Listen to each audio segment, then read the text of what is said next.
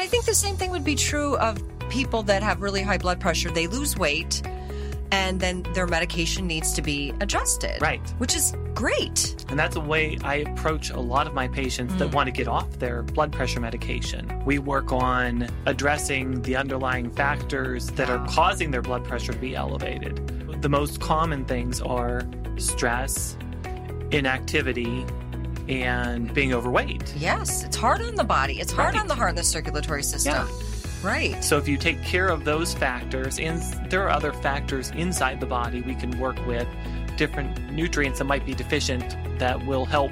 And I don't have to talk about changing their dosage because their medical doctor is going to have to deal with that. Yes. Blood pressure goes down and you get to a point where you can't maintain that same dosage. You have to reduce it because you're getting dizzy and you're really fatigued. Yes. And you can show your doctor, look, I've lost 25 pounds. I'm eating healthier. I'm exercising. We need to reduce this. Yes, that is where I think really good communication comes into play, and how and why you are a really good fit for a traditional, not separate from, but with a traditional system. Like someone has a doctor, is on medication. Yes, they can hire a naturopathic doctor as well. Right. And everyone should be thrilled about that. Yeah. Because we all get what we want, which is a regular doctor wants someone to be healthier. The person wants to be healthier. Of course, that's what you want. So it is something that I want people to get in their heads, that it's not an either or. You're listening to Take on Healthcare with Ted Suzelis and Mary Sheehan. Ted is a naturopathic doctor who has been helping people in Northeast Ohio for over 20 years to live a happier and healthier life through natural healthcare, including dietary advice, vitamins, herbs, and other natural substances. Mary is a full-time pharmacist who also helps leaders in healthcare suffering with anxiety and depression integrate the best parts of traditional and alternative medicine. If you're sick of the hype around what it takes to be well, listen to today's Take on Healthcare podcast. Dr. Ted and Mary dispense the simple truth about what it takes to live longer and healthier. This is the time of year where we are all inundated with messages from the socials, from everywhere, about how we can live longer and healthier. This is when America focuses on health and wellness. Definitely, we should be focusing all the time, but this is when we focus on it. And everybody promises the secret. Right. And the secret is there is no secret. But we still have 6 ways for you to take control of your health and maximize your outcomes. So please stay till the end, where we have saved our best suggestion for last. Suggestion number 1 is living a healthy lifestyle. It's really a cornerstone. It definitely is. And I think that this is probably one of the most important tips we're going to talk about. We're not going to talk about it in huge, great detail because it's no secret. It's living a healthy lifestyle. The main factors everybody knows, but we have trouble implementing different pieces. You have some people that will be really good at one part, and other pieces, they're going to fall to the wayside. And we'll talk about how that works together. But yeah, it's such a good point. And because that's the cornerstone of being a naturopathic doctor, is to get those pieces and parts for that baseline healthy lifestyle. I never thought of it that way. Like, that could be why people fail. It's not lack of understanding or lack of messaging. We all get what the basics are. But if you struggle with one part, you may be tempted to just abandon the whole thing of getting well. Right. Or focus on the things that you're really good at implementing. Okay. And forget the others. Which would be human nature. Right. But you're never going to get there then. Exactly. Okay. Yeah. So, like I said, these are all things we know. And we're going to talk about 7 different factors of living a healthy lifestyle for people. And number 1 for me as a naturopathic doctor is definitely healthy eating. Okay. We can't, if, like your mom always said, you are what you eat. If you don't put good food in, then you have no hope of being fully healthy. True. Other factors go along with regular exercise, getting enough sleep, and managing your stress. And so for those first 4, like I said, some people, you have a lot of people that are, say, gym people. And they'll be pretty healthy because they're exercising all the time. Yes. But they have a lot of trouble with the diet part because, well, they're younger, they're in good health, eating crap potentially, but they can maintain that because they're young and healthy and the exercise will pull them through. So true. And in the gym, they might look a certain way and feel a certain way. They don't feel the manifestations of eating something that's not agreeing with them.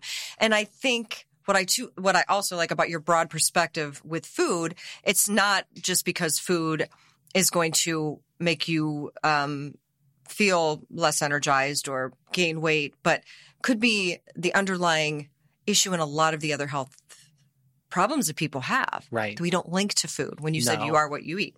Exactly. Love that. That's a really good point. And then, so those are 4 things that foundationally to live a healthy lifestyle that you do. And then there's 2 things you don't do. Or then what are those last 3 that aren't in that category? Right. So the last 3 are going to be maintaining a healthy weight, not smoking, and limiting your alcohol. Right. Those are things, not smoking, that's a no. And limiting alcohol, do you agree do you ever see that where the recommendation is going to be no alcohol? Or you don't think that's possible in the culture? It depends on what we're talking about. As far as health-wise, I would say yes. Probably we shouldn't be drinking alcohol, period. Right. But just like everything in our lives, we have to have balance. And if we swing too far to the let's totally 100% restrict everything that might be bad for us, eventually you're going to break. You're right. That's a really good point. You're absolutely right. And with the alcohol, some of the things that really show the best research with actually benefiting you have to do with red wine. And in men, right? Yeah. But it's just that red wine, we have this is my problem. Like resveratrol. Is that it? Yes. That has a lot of antioxidant properties and a lot of different good properties. But you can get that in a supplement. You can get that by eating grapes. You can get other sources. You don't have to get it from the alcohol. Right. And what I think the messaging then gets diluted. So we do one small study with red wine in men of a certain age. And then suddenly, when the message trickles down to the average person, it's moderate drinking is not bad for you. Right. In fact, it can be good for your heart. Mm-hmm. Yeah, things get diluted. That's the part that bothers me when the messaging gets to people. It's right. Well, because the research is fun. When you're doing research for things that people enjoy, that's a lot easier than telling people, oh, you shouldn't do this at all. My wife and I talk a lot about my practice. It has to do with people doing these hard things to get healthy. Yes. And so it's a lot harder to convince somebody to come do this versus somebody that owns a coffee shop or a chocolate shop or something where they're selling things that make you feel good and you want to do it even if it is bad for you. Yeah. Well, what about smoking then? I know people still smoke. Right. Is there any situation where is there such thing as all natural tobacco? Is there something where people can smoke? I know that sounds so outrageous to say that. Yeah. So smoking itself, the cigarette smoke, definitely, that's where all the carcinogens are. So that's a big no-no, no matter what. A traditional cigarette. Yes. Okay. And nicotine itself, though, yes, there's a lot of interesting research for biohacking and things with looking at nicotine and how it does improve your brain. And it's kind of weird because smokers, in some ways, would destroy their bodies with all of the contaminants of the cigarette itself. It's not funny, but yeah. But the nicotine could help save their brains. They can be more acutely aware of the damage they're doing to their bodies. It seems very unfair. Yeah, that's so interesting. And I see some of my patients that are smokers. Yeah. And obviously a lot of people that come to my office, if they're smokers, they want to quit. And I would imagine. Right, it's just that it's really hard. Yeah. But you have some people that are really invested in their smoking. Oh. And they take all of these other factors to the nth degree. They want to be sure they're eating perfectly 100% organic and drinking the purest of pure water and no alcohol maybe. And they'll fight me on supplements because they think maybe it's not as healthy for them. But they're always doing those things because they want to make sure they're doing everything else 100% right so they can try to keep smoking. Maybe it'll justify and outweigh the bad. The bad. So it's a compensatory situation. Right. It feels a little compulsive too. Yeah. Well, it's an addiction. Yeah. But it's interesting, like even the compulsive nature of making sure everything else is clean, I guess would be the best way to say it versus the smoking. It just comes with justifying your addiction. That's all. It's so interesting. Before we move on from the 7 factors that are the foundation of living a healthy lifestyle, let's pause on the weight issue. Yeah. For a moment. And we're all thinking about that with the new year as well. I heard this great quote. Somebody said, you don't gain weight between Christmas and New Year's. You gain weight between New Year's and Christmas. Like flipping it on their head. Right. Flipping it on its head. Like, oh, I just gained so much weight over the holidays. It's really something that has become, that's accumulated over time. Right. It's bad habits. Yeah. Accumulating over time for the most part. Mm-hmm. For the most part. We talked about before, like privately, the influence of the media and the body positivity movement. And I think you have a really great view on that. Yeah, it's that whole body positivity issue is really interesting because there are good things about it and bad. Right. You can't deny that being obese harms your health. Well, apparently we are denying that, Ted. So just to catch you up. Yeah. But you can't deny that obesity increases your risk for heart disease, diabetes, different types of cancers. That's just science. Right. Not to mention the extra weight on your joints is going to increase your arthritis pains and make you miserable. Mm-hmm. So that side of it. That's the non-biased science part. That's just data. Yeah. And if we talk about the data, that doesn't make us any kind of phobic or anti-anything. We're just talking about the data. Right. But there is something to people accepting who they are and being comfortable with the person inside your skin. Oh, I love that. Yes. You can be comfortable with the person inside your skin and still, because you love that person, want to change so that the outer person, it's all the same person, is healthier. Right. Yeah. But by doing that, though, not denying that the extra pounds could be harmful to you. But I think thinking about this a lot more, I think that whole body positivity and telling people that it does not matter whatsoever, I think it comes down to a couple of kind of basic factors. Okay. For one, we have a weight loss industry that makes billions of dollars selling everything under the sun, and 99% of it doesn't work. Right. Talk about secrets. And we get so hooked into that. Right. And you have so much mismessaging with different people on what works to lose weight, what doesn't. Oh, it's so confusing. It is. So people don't know what to do and probably aren't doing the right things to lose weight. And so on that end, people are justified in some ways in saying, okay, for my mental well-being, I need to stop worrying about this. Oh, I love that. Yes, that is a good point. And I was also thinking about it just from being tired of being judged or people saying mean things.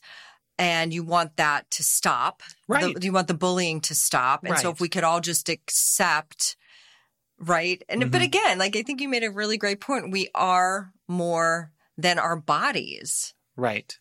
There's so much more to a human being. Yeah. And the outside judgment, we don't do that nearly as much these days. And I think that's Good. That's part of the body positivity that It's so really good. should stick. Nobody Yes. should say to somebody else, "You're too fat." Yes. Or say something even worse. Right. Mean. Right. Yes. Right. That should stick, as well as just accepting yourself for where you are right. while Yeah. wanting to change. Because people are we're always the hardest on ourselves. So true. And so by, in some ways, accepting, I guess it comes down to accepting that your weight doesn't make you less of a person. It doesn't detract from you as a person. yeah. And so that, I think, is really important Mhm. because that will then also help people do what's needed to get their bodies healthier. Like you said, loving your body so that you can make that extra effort so you can be healthier. You can be healthier. Yeah, I like that. And I think there's a lot in the culture that is around appearance. Right. And that's another Oh, yeah. piece of our appearance. Like aging is forbidden. Being overweight is forbidden. There's so many things that people feel judged for or maybe are judged for. Right. And we just need to collectively see each other for who we really are inside. So then about weight then. So do people, when people hire you to be their naturopathic doctor, do they don't look at you as a weight loss doctor, although No. because it's a foundation, you're not ignoring it. No, by no means. Right. So what is your general, obviously everyone's different, but what's your general approach? How does it fit in? So it depends on the patient, definitely. Most of my patients don't come to me with their number one goal of losing weight. Oh. Even if that is their number one goal, Mm-hmm. often they have other health issues that we need to work on too. Of course, you just said, Right. yeah, it doesn't exist by itself. Right. So when I see patients, even if weight is their main goal, Mm-hmm. I most likely won't put them on a diet and supplement plan specifically for that, especially in the beginning. Why? Because in that first visit, I want to make sure that people are eating healthy, Yes. not just restricting calories to lose weight, Mm-hmm. working on relearning how to eat healthy, but then also working on their energy and their stress and some of these I other love that. factors so that once they're feeling better, then they can work, when they're ready, they can work on that weight loss part and be much, much more successful. Oh, I love that. It's like the reverse approach that you see, Right. starting with the foundation. Because a healthy, sound person that has the basics is going to have more energy to work out, have more energy to make the decisions, Right. to choose this versus that. Yeah. Like when you're exhausted and stressed, you just go for what's fast. Right. That's such a sound approach. Yeah. And so when I do have those patients that's their number one goal, and maybe their health is fairly good, Mm-hmm. I'm still going to approach it that way, but have that conversation with them and try to tease out, is this really the most important thing?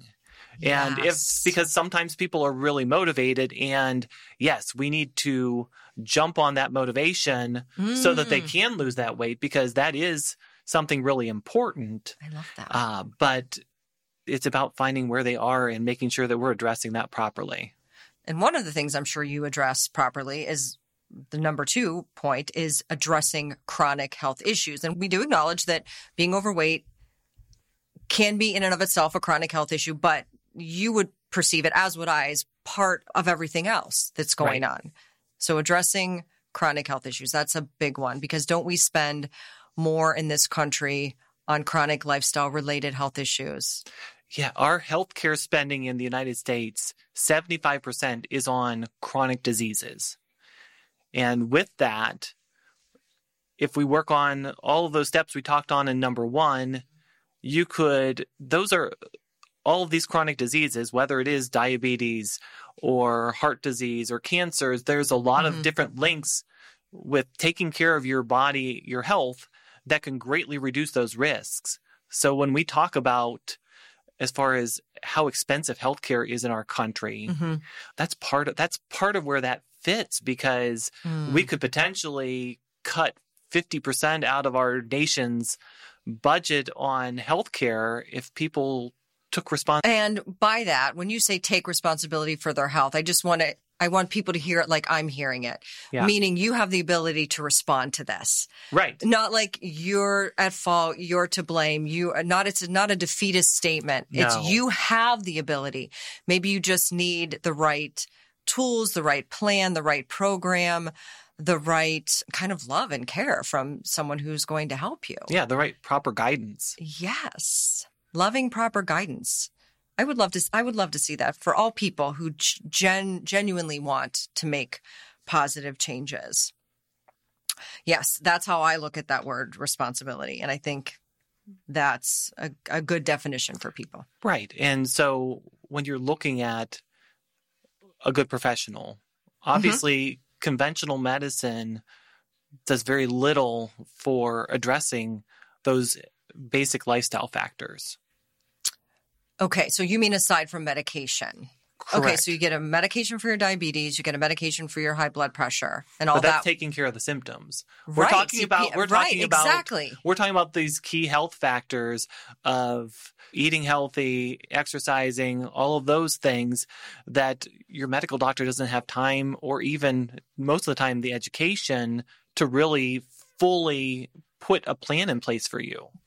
And understanding, though, that their perception is that they are. Right. Because they've given you the pill for all of the things, even diabetes or weight loss now, right, with all the injections for weight loss. Oh, yeah. So they have in their minds fixed it. Right. Which is a different perspective. And not to say that getting your blood pressure under control with medication under doctor's supervision and taking your diabetes medicine and doing all that, yes, that should be done. If your doctor says to do it, do it. Right. But it should be, I think, a bridge and not a destination. Correct. So it's something that buys you some time. Right. to get it together underneath all of that. So what I find fascinating is with people that are starting to do Ozempic. Yes. This for is a weight big loss. trend. Big trend. Because in my head, I look at this and yes, it's easy to lose weight because you don't have an appetite. Right. I'd love that. Yeah. But you go off of that Ozempic because, of course, some people are doing it just for weight loss. Somebody that has diabetes, they're probably going to be on it lifelong. And so this doesn't matter. But if you were Type 2 diabetes, they don't have to be, though. Type 2 diabetes can be reversed. I think we should just say this. But it is the perception that because I have a disease called type 2 diabetes, I'm going to take whatever it is for the rest of my life. Right. Whereas the perception is once I lose weight, right, I'll be fine and my life can begin. But that's not the messaging that we give with drugs like Ozempic. No. And like you said, then so you've lost weight and now you're going to have to eat again because you're going to be hungry. Right. And then what?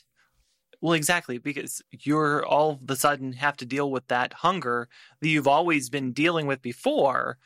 And so you won't have the tools to deal with that. Yes. Plus, on the other side of that, too, is by doing such rapid weight loss without eating healthy and necessarily exercising, do other things, you're going to be losing muscle just as much as you are fat. Right. So your metabolism is going to be through the floor. And you are going to gain all of that weight back very quickly if you don't take care of yourself properly. And I have one patient, that's what happened to her. Yeah. So when we look at this, it's very similar to if somebody has bariatric surgery. They get their stomach stapled or a band or whatever it is. Yes, which is very dramatic. That is a great parallel because the stomach is supposed to be this size and then you've made it this size. Right. And I think that's a great parallel because what you're doing with the Ozempic is you're hijacking your normal hormonal system. Right. And you're blocking its signals in essence, which can be good short term, but long term, you've made such a dramatic, it is equivalent to surgery. It's such a dramatic taking over of the body. Right. And just like we've seen, because we have data for 20 plus years of people getting bariatric surgery. Has it been 20 years that? It has to be at least. I think you're right. It has to be. But when you look at it, if you have only a certain portion of people that really work on that. Like Al Roker, when he got bariatric surgery, Great example. he was making sure he ate healthier and had a dietitian to help him eat healthier. He made sure to get on the exercise kick because you have to create those goals and those habits while you're losing the weight. Yes. Otherwise, it's all going to come back. Right. And we're not against anything one has to do to jumpstart. But again, you still have to change your behavior. Right. Other things have to change. Right. And so maybe even with the Ozempic for people, along with getting those habits, you can adjust the dosage. And as you adjust the dosage up in the beginning, you need to work on tapering back down on your dosage towards the end to try to help learn again what it's like to eat normally. Because you're going to have to. Yeah. And I think the same thing would be true of people that have really high blood pressure. They lose weight and then their medication needs to be adjusted. Right. Which is great. And that's a way I approach a lot of my patients that want to get off their blood pressure medication. We work on addressing the underlying factors that are causing their blood pressure to be elevated. The most common things are stress, inactivity, and being overweight. Yes. It's hard on the body. It's hard on the heart and the circulatory system. Yeah. Right. So if you take care of those factors, and there are other factors inside the body, we can work with different nutrients that might be deficient that will help. And I don't have to talk about changing their dosage because their medical doctor is going to have to deal with that. Yes. Their blood pressure goes down and you get to a point where you can't maintain that same dosage. You have to reduce it because you're getting dizzy and you're really fatigued. Yes. And you can show your doctor, look, I've lost 25 pounds. I'm eating healthier. I'm exercising. We need to reduce this. Yes, that is where I think really good communication comes into play and how and why you are a really good fit for a traditional, not separate from, but with a traditional system. Like someone has a doctor, is on medication. Yes, they can hire a naturopathic doctor as well. Right. And everyone should be thrilled about that. Yeah. Because we all get what we want, which is a regular doctor wants someone to be healthier. The person wants to be healthier. Of course, that's what you want. So it is something that I want people to get in their heads, that it's not an either or. Right. Right. They go together very, very well. And I don't know that we have a good segue for this, but point number 3 is on how to live longer and healthier is to get routine screenings and checkups. Oh, here's a good segue because the doctors, traditionally trained medical doctors, do a good job. Right. With screenings and checkups. Yeah. Yeah. And with that, we look at that as preventive medicine. Right. And it's kind of a misnomer. When you have in holistic medicine, we consider preventive medicine doing those 7 lifestyle factors to get your health back so that you don't develop the problem. Right. That's preventing. Right. What a lot of times people are doing is early screening, early detection. Early detection, exactly. Early detection is not the same as prevention. No, but it's considered preventive medicine in the conventional mindset. That's just marketing. That's just slick marketing. Well, but they're both very important, both sides of that. I agree that they're both important, but I think you should call it what it is. Oh, I agree. Yes. And so it is important, though, to get those screenings. Absolutely. Yes, because you can reduce your risks. So say, for instance, if your blood pressure is high, you have high cholesterol, those are obviously increased risk factors for heart disease. And so whether you go on medication for those or if it's early, that's sometimes where I will have patients come to me because, I'm getting a little older and my cholesterol is going up, but I don't want to take the medication. So I want to see the natural doctor, the naturopathic doctor, to see how we can do this naturally without having to get on medications, because my parents, I see how they are. And once they started the cholesterol medication, 5 years later, they're on 10 more medications. Yeah. That's a great place in the system for you. And I think we've talked about this so many times, the difference between routine, like prevention and detection. And I was trying to think of a simple way to break it down. And I think it's like brushing your teeth and flossing is prevention, but going to the dentist regularly is detection. Right. Yeah. That's perfect metaphor. It's simple. Because you have the factors that you need to accomplish. Mm-hmm. And then there is that routine screening and cleanings. And the dental industry has done such a good job at all of this. Yes. They have learned where most people are paying out of pocket. Mm-hmm. But they know I need to go to the dentist every year or sometimes even every 6 months. I go every 6 months. To be able to get those cleanings so that I don't get cavities. And so we can keep our teeth. Yes. Because people see them and that's so painful. Right. It's such an immediate pain. Yeah. And I want to make sure that the things that I'm doing to prevent, I go in and is it working? Because she's measuring all the things and checking the teeth. Is my prevention working? At the worst is that she would detect something early. Right. And I think we can look at that, like the whole body like that. Yeah. And I guess with me, it's I find that interesting because it does go along a lot more with our vanity. And I think that's part of what 100%. Causes people to be on board on that part of their health versus because you can see it. And versus the internal stuff with the naturopathic medicine. Oh my God. And being healthy. I started to tell people because the alcohol consumption is up in this country. And I'm like, oh my God, imagine if people could see your liver, right? Like if it's not, there's organs that are not visible, like skin is visible. Right. So we're very concerned about acne and your teeth are visible and all these things. But the things that are really causing you perhaps even bigger problems, no one can see, thank goodness. Right. People will sometimes balk at the fees for my services to get them healthy, but pay more to their beautician once or twice a month for their hair. Absolutely. The beautician makes me feel good, and you're telling me to eat carrots. Yeah, it's a no-brainer, Ted. Sorry. Yeah. I agree. I understand. Right. But it's interesting that psychology. It is psychology, and there is a perspective check. Because what you have to do, I have found, in order to get healthy and stay healthy, is you're going to suffer a little bit. Right. Daily. So you're going to pay the price in the suffering daily for the long-term goal of being healthier and living longer. Right. And there's just no way around that. Yeah. There's ways to ease the suffering, but it is not easy. Right. But to finish up this piece on early detection. Yes. And why that's important. Mm-hmm. So breast cancer is a really good great example.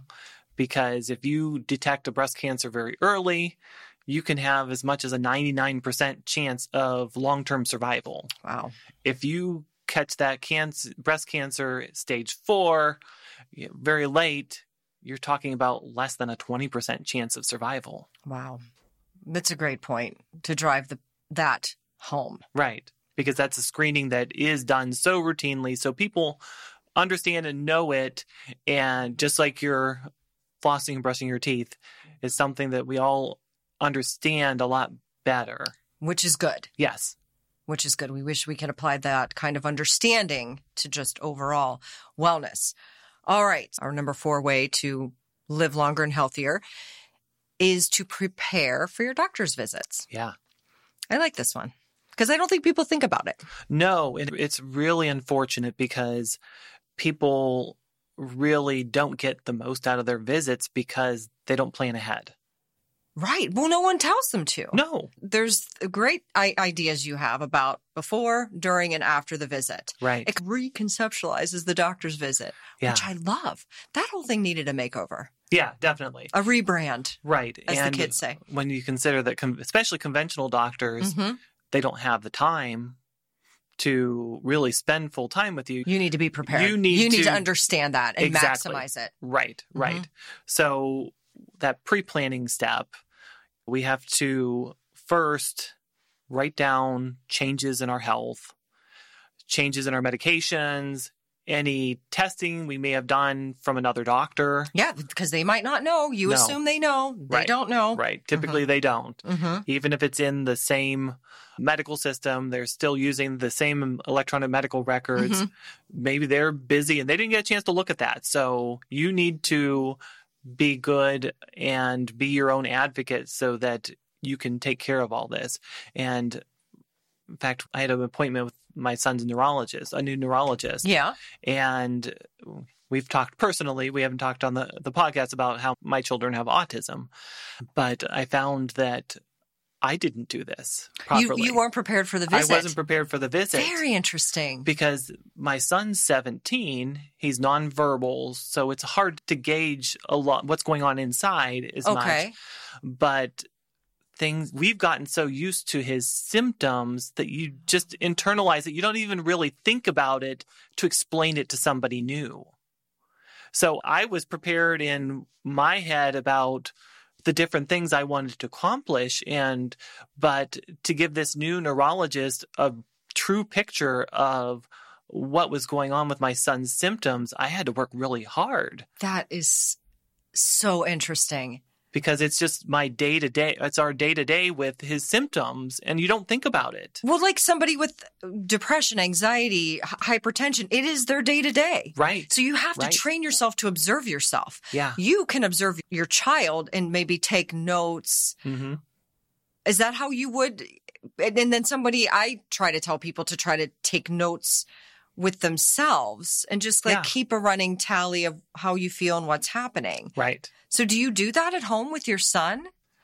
Not as much as I should. Because it's, like you said, it's just your life. Right. No one's taking notes on their life. Right. And after that visit, we had already had this whole episode planned, but that made me take just another step back and look at how important it is just for symptom tracking. Yes. And I'm working at bringing a new system into my office to help people to better track their symptoms so that we can see progress through our therapies, but be able to have something that they can have on their phone or on their computer so that they can take a daily or weekly assessment. I was just going to say, isn't there an app for that? My goodness, there's an app for everything. Right. No, that's great. Yeah. Like not everybody loves to do what I do, which is take a pen and paper and write stuff down and carry around notes.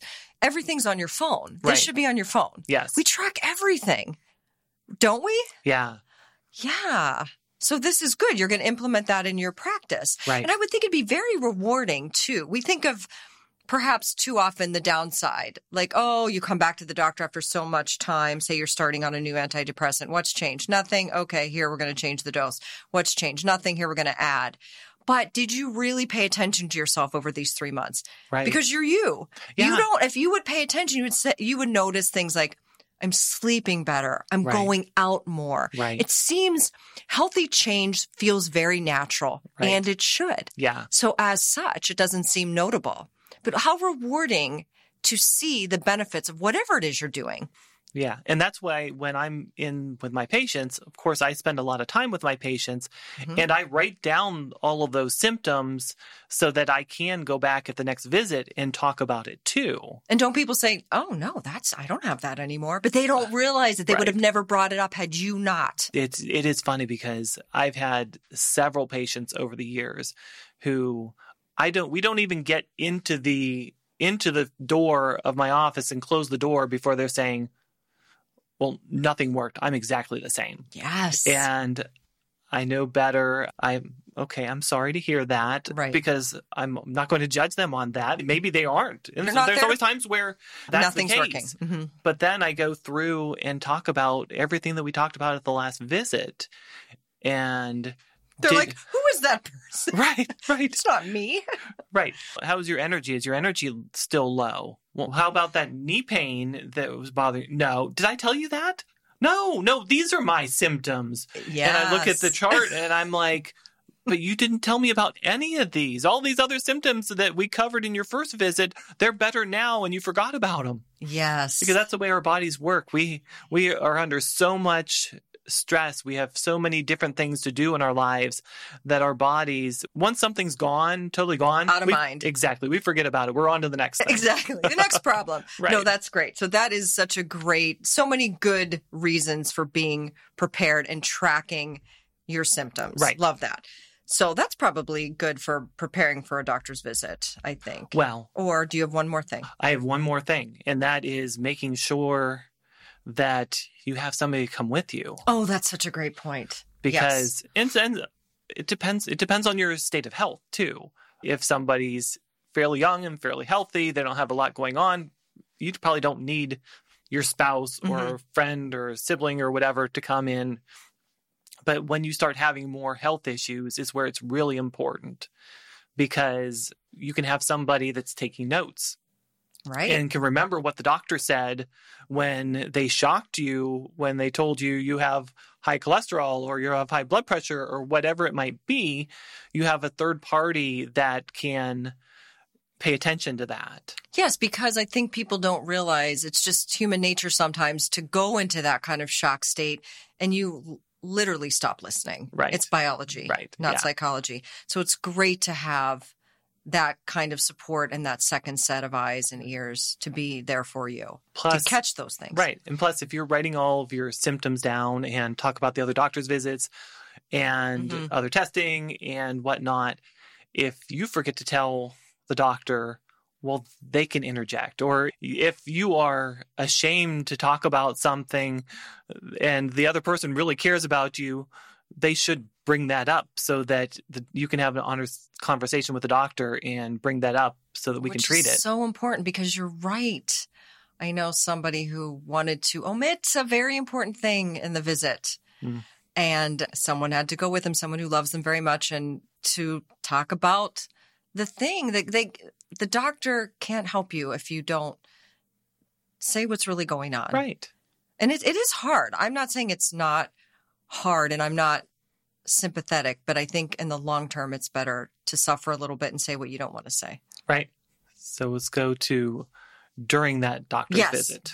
Okay. You're well prepared and now you're in the visit with your doctor. Right. And so number one, you need to be open and honest with the doctor, like we were just talking about, because they can't help you if you don't tell them what's wrong. Right. So you have then you're like, oh, I don't want to tell them that. Right.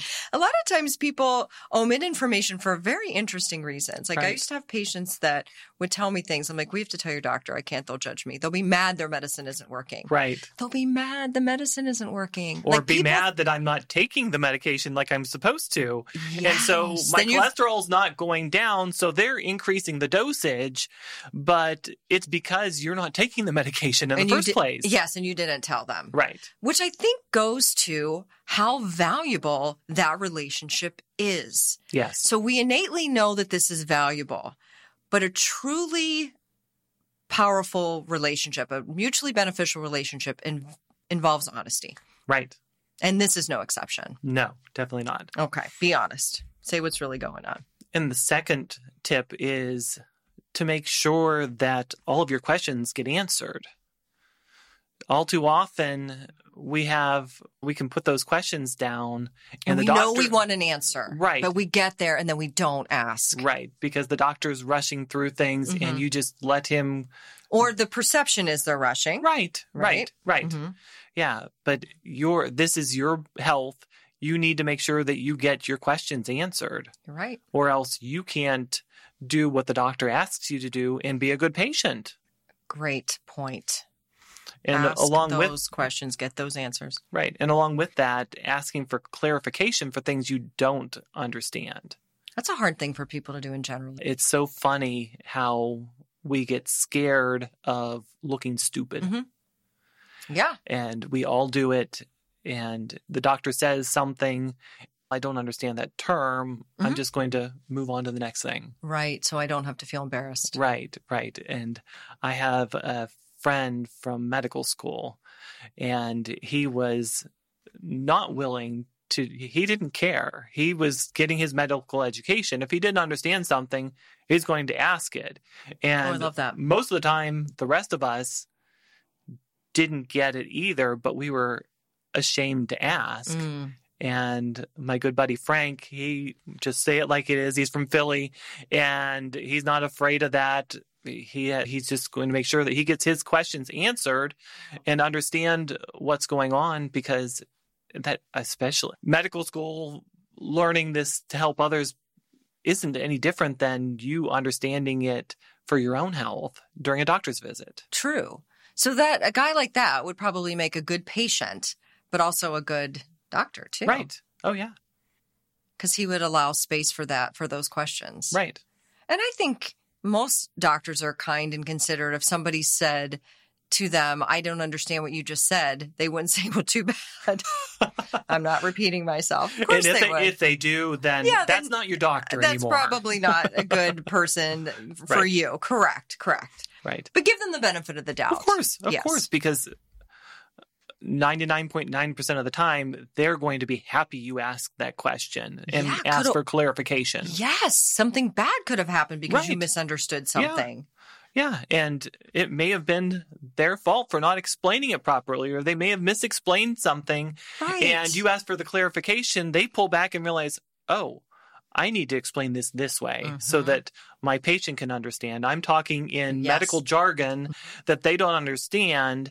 And if they don't understand that, then they're not going to know why I want them to go for this MRI or other testing or see a specialist or whatever it might be. Yes. It's a give and a take, a send and receive. Right. Send, receive. Yes. And then your last point on this during the visit, asking for help implementing your plan if needed. Give a good example for that. So if your doctor prescribes a medication and you don't know, when am I supposed to take that medication? Is it supposed to be at bedtime? Is it supposed to be in the morning? Is it supposed to be with food or away from food? Also, say you haven't been in the medical system before. This is your first big health issue. Oh, wow. You may need a lot of support, especially with a big diagnosis. Right. And so you don't know exactly how to change your diet. That's what I always think, because what we hear, like, here's my first blood pressure medicine. What did your doctor tell you? Oh, I got to eat healthy. Right. They don't know what that means. Right. But also, how often does a doctor just write down the script, I want you to go for these labs, but never tells you, okay, where you get your blood draw is 2 doors down from here, and you need to make sure that you're doing it fasting or whatever it might be. Good point. The little details. The little details, and especially somebody that's not been in the system before. They don't know these things. They really don't know those things. It's true. And it could... That is a great point. We who are in the system, it's just like breathing to us. Right. Someone who's never been in the system, it's like a strange world with a different language and a different set of rules and things you don't even know you don't know. Right. So I keep talking about cholesterol, but say your doctor sends you for some routine screening. You haven't really done this before. You don't realize that I'm supposed to do it fasting overnight. So you go to the lab, get your blood drawn. You just had a Big Mac and fries and whatever else. God forbid. Exactly. And then your doctor sees your cholesterol's sky high because of that, puts you on medication, and maybe you didn't really have cholesterol issues. It was because you did it non-fasting. And it was in your bloodstream. Right. And that's such a great point. I hear you saying this, and I'm like, everybody knows that. No, they don't. No, they don't. We make a lot of assumptions as healthcare providers about what people understand and what they don't understand. Right. All right. So then that's being prepared for the doctor's visit, a very important factor. And then our next topic under that is what to do if your doctor suspects a major health issue. So you're in the visit. Yes. You've done your pre-planning. You've prepared for this visit, and your doctor suspects a major health issue. What then? Well, first thing is to not get ahead of yourself and get too scared, because oftentimes we have routine screenings where a cancer or something might be suspected, but there could be other reasons for that lab being out of range or a lump or whatnot. So I always tell patients to don't get scared yet about that. Make sure that you wait until they tell you that something's wrong. Obviously, human nature, we're going to be worried. Yeah, we suspect the worst. It is part of human nature. Like, we're always worried that something has gone terribly wrong. But if we can... Self-preservation, that's a normal thing. Right. Yes. Right. But if you can have that proper perspective and know that a lot of the time it's going to be a false positive, this isn't going to be me going through this horrible cancer treatment. Wait until they tell you that there's something to be worried about. Yeah. Trust the process. Right. You've come this far, come this far, trust it. Okay. So do you have any other tips for like if something is suspected? Oh, what about getting a second opinion? Yes. So getting second opinions are very important. If you, for all types of reasons, if it's something big, you definitely want to get a second opinion to make sure that the treatment program is going to be right for you. Because there could be other options. Right. A lot of medicine is pretty like cookie cutter. I'm looking for a more scientific word for that, but there may be a different perspective or a different option. Right. And we're talking about for big things. Absolutely. This is a big, major health issue suspected here. Yeah. Right. What is your protocol for my cancer treatment or my heart disease? And so you might get a different perspective and might find that it's something that's going to be better for you. And I think that's really scary for people. I'm just realizing something. So you get a diagnosis that's very big and scary. Sometimes I feel like the inclination is, okay, then just take care of it. You just take care of it. And getting a second opinion may seem even scarier. Right. Because now I may have to decide between two things. Right. Now I have to make this big decision. But also, you're always going to be part of this decision. Right. Always. Right. And the other big fear is I'm questioning my doctor's authority. Yes. And people may not be comfortable with that or may feel that it's going to threaten the relationship. Right. But I think any healthy doctor, a good doctor, would welcome it. Would they not? They should. They should. Because even if you are an egotistical doctor that believe this is 100% right, well, then to get my patient on board, if they need to go see another doctor to tell them the same thing so that we can do what we need to do, then that's okay. Great point. It's worth it to get the buy-in in some cases. Right. In some cases. Right. And that's important. And then also with the referrals, your primary care doctor wants to send you to the oncologist or some other. Oh, I see. Okay. Okay. A specialist. A specialist. And I've seen several patients that they get scared. They don't want to go to the rheumatologist because, well, if I get diagnosed with rheumatoid arthritis, they're going to put me on a lot of nasty drugs. Right. But I always push my patients to actually go to that visit because the rheumatologist is going to be the important person to go through all of the proper labs to get the best diagnosis. Yeah. And just because even if you are diagnosed with that rheumatoid arthritis, it doesn't mean you have to take their medications necessarily. True. So you still have power is what you're saying. You still have power. And I've had to talk to many patients about this. Let's go get the testing. We'll see what's going on. This will give us better perspective on what needs to happen. What can be done. So more information is better. Exactly. Always. Love that. All right. So we have a couple tips for how to process everything after the doctor's visit. So first, you might have more questions. Some of your routine visits, you might not have a lot of questions, but sometimes, especially if the doctor suspects something big, you might have a lot more questions that didn't get answered. And after you leave the office and sit and think about it, oh, I have these other questions. That would happen. Right. Well, don't wait to get those questions answered until the next time you see the doctor. Right. Give a call to the office and find out those questions now, because often that's going to be part of that decision-making process of everything else that they recommended to happen from that visit. Great point. And with that, you need to complete any testing that happened that they recommended, or if it is a referral to a specialist or whatever, that you make sure to accomplish all of that. Great and point. Then the last tip is to put together a plan to implement everything that's going on. So and if you need help with that plan, you could follow up. But then you're taking these steps to think with your future. Like, how am I going to do? It might seem like a very practical thing and you'll just figure it out as you go. Well, but you might not, because you could miss some things and then, it's suddenly time for the next visit and you realize, I didn't do these things. Right. Because I didn't schedule them. Something so simple, right? Exactly. So just being aware, and after that visit, as you're thinking about things, do I have questions? What tests, what specialists, anything else that the doctor wants, and then sit there and figure out, well, how do I fit all this into my schedule and schedule those appointments so that we can get all of that done? Yes. And if you have trouble with that, then call back to the doctor's office and for them to help you make that happen. Right. Very good.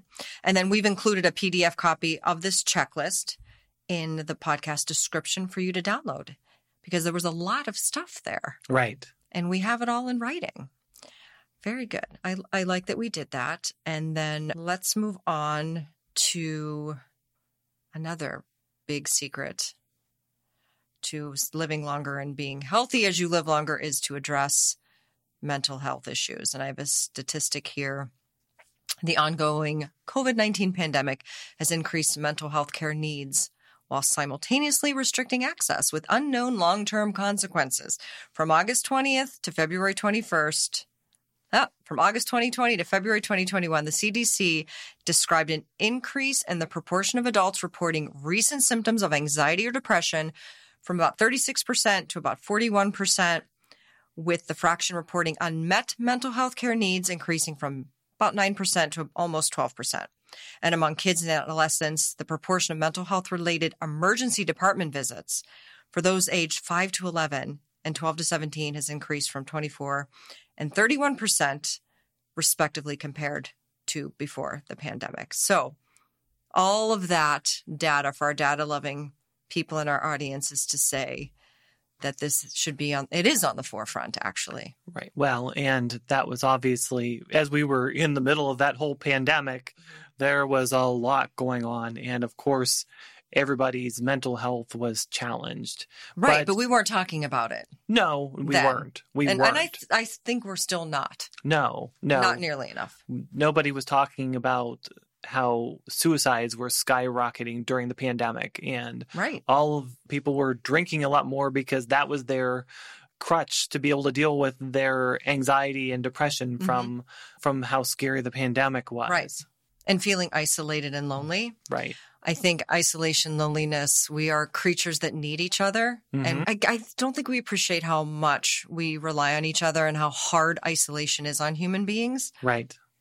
And I think there was an element of grief. There was a lot of loss during the pandemic that we weren't talking about, the grief and what everyone was experiencing collectively and individually at varying degrees. Or even the most acute was not being able to attend a funeral of a loved family member. That's a great example, because that's when you have that acute grief of losing someone you loved and you don't have that support. I think that incident of loneliness during that time, I think we hold that in our hearts. And I think probably many of us still are. Right. And so luckily we're through the pandemic, but that brings us, for one, some of that has not been addressed. A lot of that probably hasn't been addressed in people's lives. Right. But also just the everyday, day-to-day mental health issues that people face that we don't really cover well. And there's definitely been much better push to, in the media, the PSAs and things, to make it people understand that it's okay to talk about your depression, that it doesn't make you weak. Correct. And there's been a push for that. It's still, but people still aren't addressing and really taking these things on well enough often. I think so too. And I think the reason is it's hard to be vulnerable in that way. We have a culture that really kind of, yes, we do rely on each other psychologically, and we are creatures that need other creatures and other humans, but there's still this thing about an American being very independent and up by your bootstraps and solving all your problems, that independent spirit, which is great. But I think here's where it kind of works against us. Yeah. In a way. And with that too is that people don't necessarily understand all of the options they have. Oh. Because Well, I think that's a great point because a lot of times, a lot of the messaging, because we do allow prescription drug advertising direct to consumer in this country, we are programmed to believe that there's a pill for every problem, Right. including a mental health issue. And not to say that they can't help. But again, I would say by and large, they should be the bridge, not the destination. Right. Because I just can't accept that there's a pill for grief. I just can't No. accept it. No. But that's the thing is that in our society, there's two options. It's either medication or counseling. Oh, and there can be so many things. Right. So with natural Yeah. medicine, there are so many ways for us Yeah. to help this and address this with different supplements that maybe there's nutrient deficiencies. You have a B12 deficiencies or different amino acid deficiencies that are contributing. Also, lack of exercise. Exercise is so important for our mental well-being. And if you're not getting that exercise, you're going to be more stressed. You're going to be more anxious or depressed. Yes, we were just talking about that in CrossFit today. I mostly do CrossFit for my mental strength because it's so impossible for me to do that I build that resilience, that mental muscle that I can do hard things. Right. And feelings of grief and isolation and anxiety and depression, getting through those is a hard thing. Yeah. Yeah. And that doesn't mean that I don't get help or that people shouldn't get help. But I get that exercise has other benefits. But for me, it's always been about my mental health. Right. Yeah. And like we were talking about earlier with the lifestyle factors, when I'm working in my practice with patients, mental health is definitely something that we have to pay attention to early in that doctor-patient relationship. We talked about early in the episode, I work on eating good. I make sure that people's energy is good, and I work on the mental part of it too, because that will, if you have a better mental outlook, you'll be able to follow the plans better and get better results. Of course. It's all connected. Right. The mind and the body have always been hanging out together. They will always hang out together. Are you sure? Yes, I'm 100% on this. But the psychiatrist I know. and the neurologist I know, we and need the all these- gastroenterologist, they all would have a different thing to say about that. It's so true. But haven't we learned recently about how much the gut health influences our brains? Oh, yeah. Like, I've always known this because I hung around with people like you even 30 years ago, but you've known this. Like, a healthy gut is so important to your mental health. Right. For lots of different reasons. Right. And you always would be addressing that gut. Right. Well, because, if we're not getting the right nutrients, then we're going to have nutrient deficiencies that could affect that mental health. I don't think people know that. Right. We could be having food sensitivities or allergies that are affecting that mental health. If you're not eating properly, you could be having low blood sugar spells that are causing changes in that mental health. So there's a lot of just basic stuff. It doesn't have to be this woo-woo, your gut controls your mind, and it's definitely a lot. I like that. No, well, I agree. It influences. It influences. Exactly. Yes. Oh, it's a great point, though. Like what you just said. It's like that's now the messaging. And I think with that messaging comes a lot of things that are very fancy and very complex and magic pills or magic herbs or whatever. And that's not always where you need to be. Darn it. Right. And you're a believer in counseling and talking to people. Right. Yeah. And you would suggest that for people. Of course. Yeah. And I wasn't discounting that. Oh, no, I wasn't saying that you were, but I think it's something that maybe we don't think of a naturopathic doctor would suggest a counselor for somebody. As part of my naturopathic training, we were trained in counseling. See, I don't think people know that. Of course not. But it doesn't mean that I'm going to take the role of somebody's counselor. But at the most basic level, you have to have that understanding of people to be able to help them make their changes in their health. Love that. And if you don't have an understanding of all of the different medical specialties, well, then you don't know when to refer somebody to those different specialists to get the proper help. Good point. Good point. And I like this. What you also have here is learn as much as you can about your condition. Right. And I think of the time after my car accident where I was diagnosed with PTSD, which I just thought was an outrage. How dare you give me a diagnosis? And I called a really good friend who is a psychiatrist. He's like, you need to learn as much as you can about this. Right. And I'm like, it seemed like strange advice at the time. He said, no, you're a thinking person. You like to figure things out. And the surprises that I got from just looking at what it means to have that, from the studies they've done on our combat veterans and what medications, most of them don't work. Well, I didn't know that, because when I was dispensing these medications to people who had it, I just assumed that there was a lot of evidence to suggest that they work, and there's really not. Right. It definitely took the edge off. But the things that were presented to me that were so exciting for me. Like, I was excited, like, oh, I don't want to take this or that medication, but equine assisted therapy has shown to be effective. Biofeedback is shown to be effective. I'm like, well, that is right up my alley. So suddenly, instead of being, oh, I hate this diagnosis, forget it, I'm done with this, I'll just live like this, which wasn't a good way to live, but I was willing to do it just because I didn't want to face it. Then I became excited and was more willing to be an active participant in my own well-being. Right. You were up for the challenge. I was up for it because it was something exciting that I learned just from reading about it, which I wasn't going to do because it's me. I'll learn about your disease, dear patient. I know about your disease and your PTSD and your this and your that, but when it's me, I'm like, I didn't want to. Right. And if somebody hasn't already watched all of our previous episodes, when we're talking about learning as much as you can, you need to watch our episode on Ditch Your Doctor, how social media has become the new medical expert, and understand the give and take of that information. Exactly. Yes. And I don't believe at that time, I don't think social media was as big. It was 12 years ago. Yeah. But that's not where I went for my information. Right. But but still, like, I think that's such a great point, because when people say, oh, I researched it, I studied about it, where are you going to get the information? Right. Oh, this I think was a really good point about one of my favorite books on this topic is written by Johann Hari, called Lost Connections, Uncovering the Real Causes of Depression.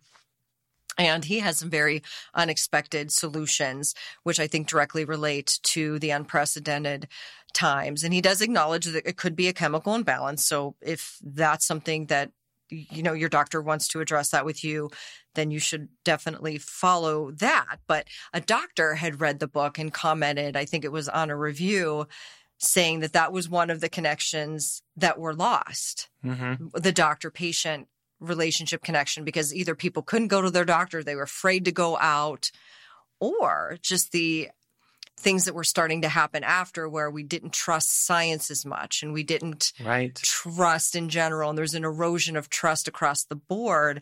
And I just thought how interesting and kind of ironic that the pandemic has caused a disconnect from our own healthcare providers. Right. Well, I saw it all over the place. My wife's stepfather has heart disease, and his cardiologist for the whole pandemic would only see him virtually.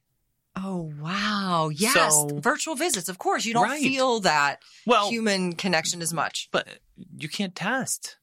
Oh, you can't take your blood pressure. You can't do anything. You can't do any physical exams to see what's going on. So they would just talk about, I guess, symptoms or medication dosages? I'm sure. Yeah. Just the basics there. Yeah. But for a lot of people, that could be really dangerous. Wow. I forgot about that a lot of the doctors were doing virtual visits, and they probably, that was not a new technology, but certainly new way to interface with the patient. Right. I'm not sure that they were 100% engaged. The patient might not have been engaged, because we're used to looking at a screen very passively. Right. And now we're expected to interact with one of the most important people in our lives via a screen. Not that it can't be done effectively, but at the beginning, I think it was definitely a lot harder. Yeah, you'd always, I remember seeing something online where somebody was talking about, boy, this TV show is really boring. And the other people on the conference call were like, Joan, pay attention. This is a work meeting. Right. It's not a TV show. But it's, again, I think it goes to human psychology, how we become very passive in front of a screen. Right. We're just on receive or we're totally zoned out. Oh, my gosh. Such a great point. All right. What else do we have under mental health? Oh, I think, again, hearkening back to the unprecedented times, being sick is very isolating. Right. And it's scary. And you feel like you're the only one and you're alone in your suffering. And that's why a lot of times chronic illness and depression, anxiety, they hang around together, don't they? They definitely do. Yeah. So it's important to address that aspect of that. It's isolating even within your own family. I don't think you necessarily need a counselor, or if you have a counselor or therapist like that, that doesn't mean you shouldn't talk with your loved ones about what's going on with you. Of course, you can't hide it from your You really loved can't ones. hide it, but I think people think that they can. Well, I thought I could hide the PTSD. Yeah, right. I'm not leaving my house. No one will notice. And No I one will notice. didn't mean that in a that it's impossible to do it. You shouldn't. You shouldn't. But Yeah. I know what you meant, but I thought I could. Like, nobody needs to know how hard this is for me. Right. I can fake it. Yeah. And I think people want to help. I have not lost hope in humanity. Good. we want to help each other. What else did we have to say about mental health issues? But yeah, it is so isolating. And with any chronic health issue, Mental, physical. mental, physical is going to bring in an aspect of isolation. Okay. So, say you have chronic osteoarthritis and you can't move well, you're not going to be able to get out and see your friends as well. Or You won't be doing the things that you love with other people, potentially. Right. And that's hard. And that comes down to my talk about always trying to keep your health as best as you can, because then you can become an active participant. Right. Because if we're not being active in our health and we let our health drop off, we all too often think that if I'm smoking or doing these other dangerous activities, that it's just going to shorten my life. I would rather live on the edge and have this excitement and go out in a blaze of glory than to have to be good. But unfortunately, it doesn't work that way. Boy, that's watching too many movies. Very few people go out like that. Yeah. It is long, slow, and painful and isolating. Right. Which I don't think people are thinking about. Yeah. Yeah. And we talked about that in one of our other episodes with taking control of your health, because paying for different natural therapies to prevent or reduce your disease state, it's an investment in your future, because you don't want to have your later life where you're stuck in the house and can't do anything, or in chronic pain where you can't enjoy your life. It's worthwhile when you're young to take control over it so that you don't get to that place. Right. And we've always done that. I've always taught my kids that. And I love hearing you say it, because back then it seemed like, well, this could fail, but we spent our money on preventative medicine. We were doing things that now it seems pretty mainstream, like the people that I was hiring to help with certain things. And I remember visiting my homeopath at the time and his family, and she had this big bowl of beautiful produce on her counter. And she just pointed and said, "This is where our money goes." Meaning, and in that sentence, she was saying really so much. Right. It was organic. It was locally grown. What she's saying is, this is where we spend our focus and our energy on really good, high quality food that I cook here in the home so that my kids are going to grow up to have a long, healthy life. Right. I just love that. Yeah. And unfortunately, people look at eating healthy as too expensive, or I think more often it can be used as an excuse, because we still want to eat the same processed food. So we're paying 3 times as much for organic Oreos and gluten-free Oreos, or all natural Oreos. Exactly. Best invention ever. Now I'm healthy. Right. And I spent $12 for this pack. Right. And you can't have gluten or wheat. And so you have to spend $5, $6, $7, $8 on a loaf of bread, well, maybe, yeah, you have to have some of that for variety in your life, Right. but maybe you shouldn't be having 2 pieces of toast with breakfast, a sandwich or 2 at lunch, Right. and then some buttered bread at dinner where you're eating almost a loaf of bread at $6, $7, $8. Yeah. It's about those priorities. Yes. And really having an understanding of what is the baseline for getting healthy. Mm-hmm. And we do get off on those tangents. Right. I love to tell people that what's more expensive, a pound of bananas or a pound of M&Ms? What is more expensive? Well, a pound of bananas is usually like 50 cents or less. I buy a lot of bananas. I don't buy any M&Ms, so I don't know. Right. Yeah. Well, you're going to spend, several Oh, dollars. I mean, that's not something I buy either. No, but that's such a great example. Yeah. Because really, though, Ted, if I were to find myself in the candy aisle, God forbid, here I am in the candy aisle. If I am indeed purchasing a pound of M&Ms, I'm thinking about the joy and the fun. Right. I'm not buying M&Ms, Ted, at that point. I'm buying joy and fun. That's what I'm buying. Right. But that's where we need to, again, change that kind of Right. narrative. Yeah. If you're eating the edge of the grocery store, you're Yes. getting your produce and your meats and things on that end, Yeah, and not a bunch of processed Right. food. Don't wander in there. No. If you're in there, they gotcha. The natural They're gonna- versions of those are always going to be, yes, that's where you would spend all of that extra money. If Right. you're eating your good, healthy, basic foods, it's not going to be that much more expensive, and might even save you money if you're really doing a diligent job with it. Right. But that's a whole lifestyle change, too. Right. Because then Right. you're cooking and you're preparing, and it's a whole thing. Yeah. And then maybe, do we have anything else to say about mental health? No, I think we've Now covered we're in the that. grocery store with M&Ms. Right.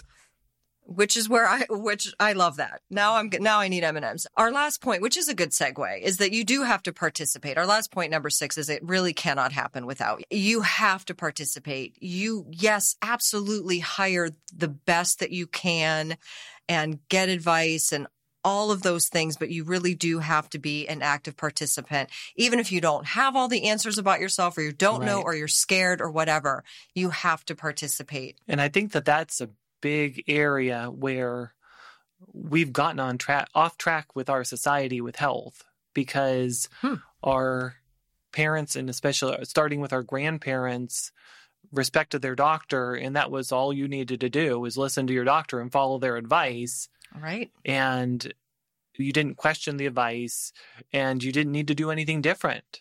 There was going to be a drug to solve that problem, so True. it's easier this way, so I'm just going to do this. And people, for the most part, lost their ability to be an active participant in their health. And look at the data. Right. That doesn't work. No. We're not saying abandon anything, but reinsert yourself Right. into your own wellness journey. Right.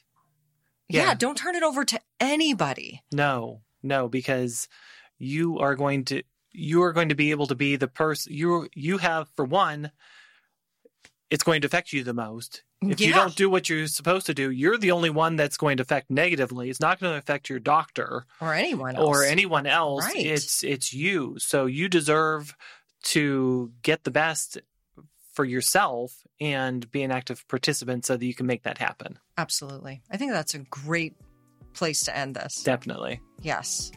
So thank you, Ted, for your great insights. Thank you all for listening, watching. See you next time. Thank you for joining us for this podcast. Mary and Dr. Ted want to remind you to use the internet wisely and to always be sure to consult with your medical provider with any questions or concerns that you may have as you work towards your wellness goals. We look forward to sharing more content with you soon. Thanks for listening.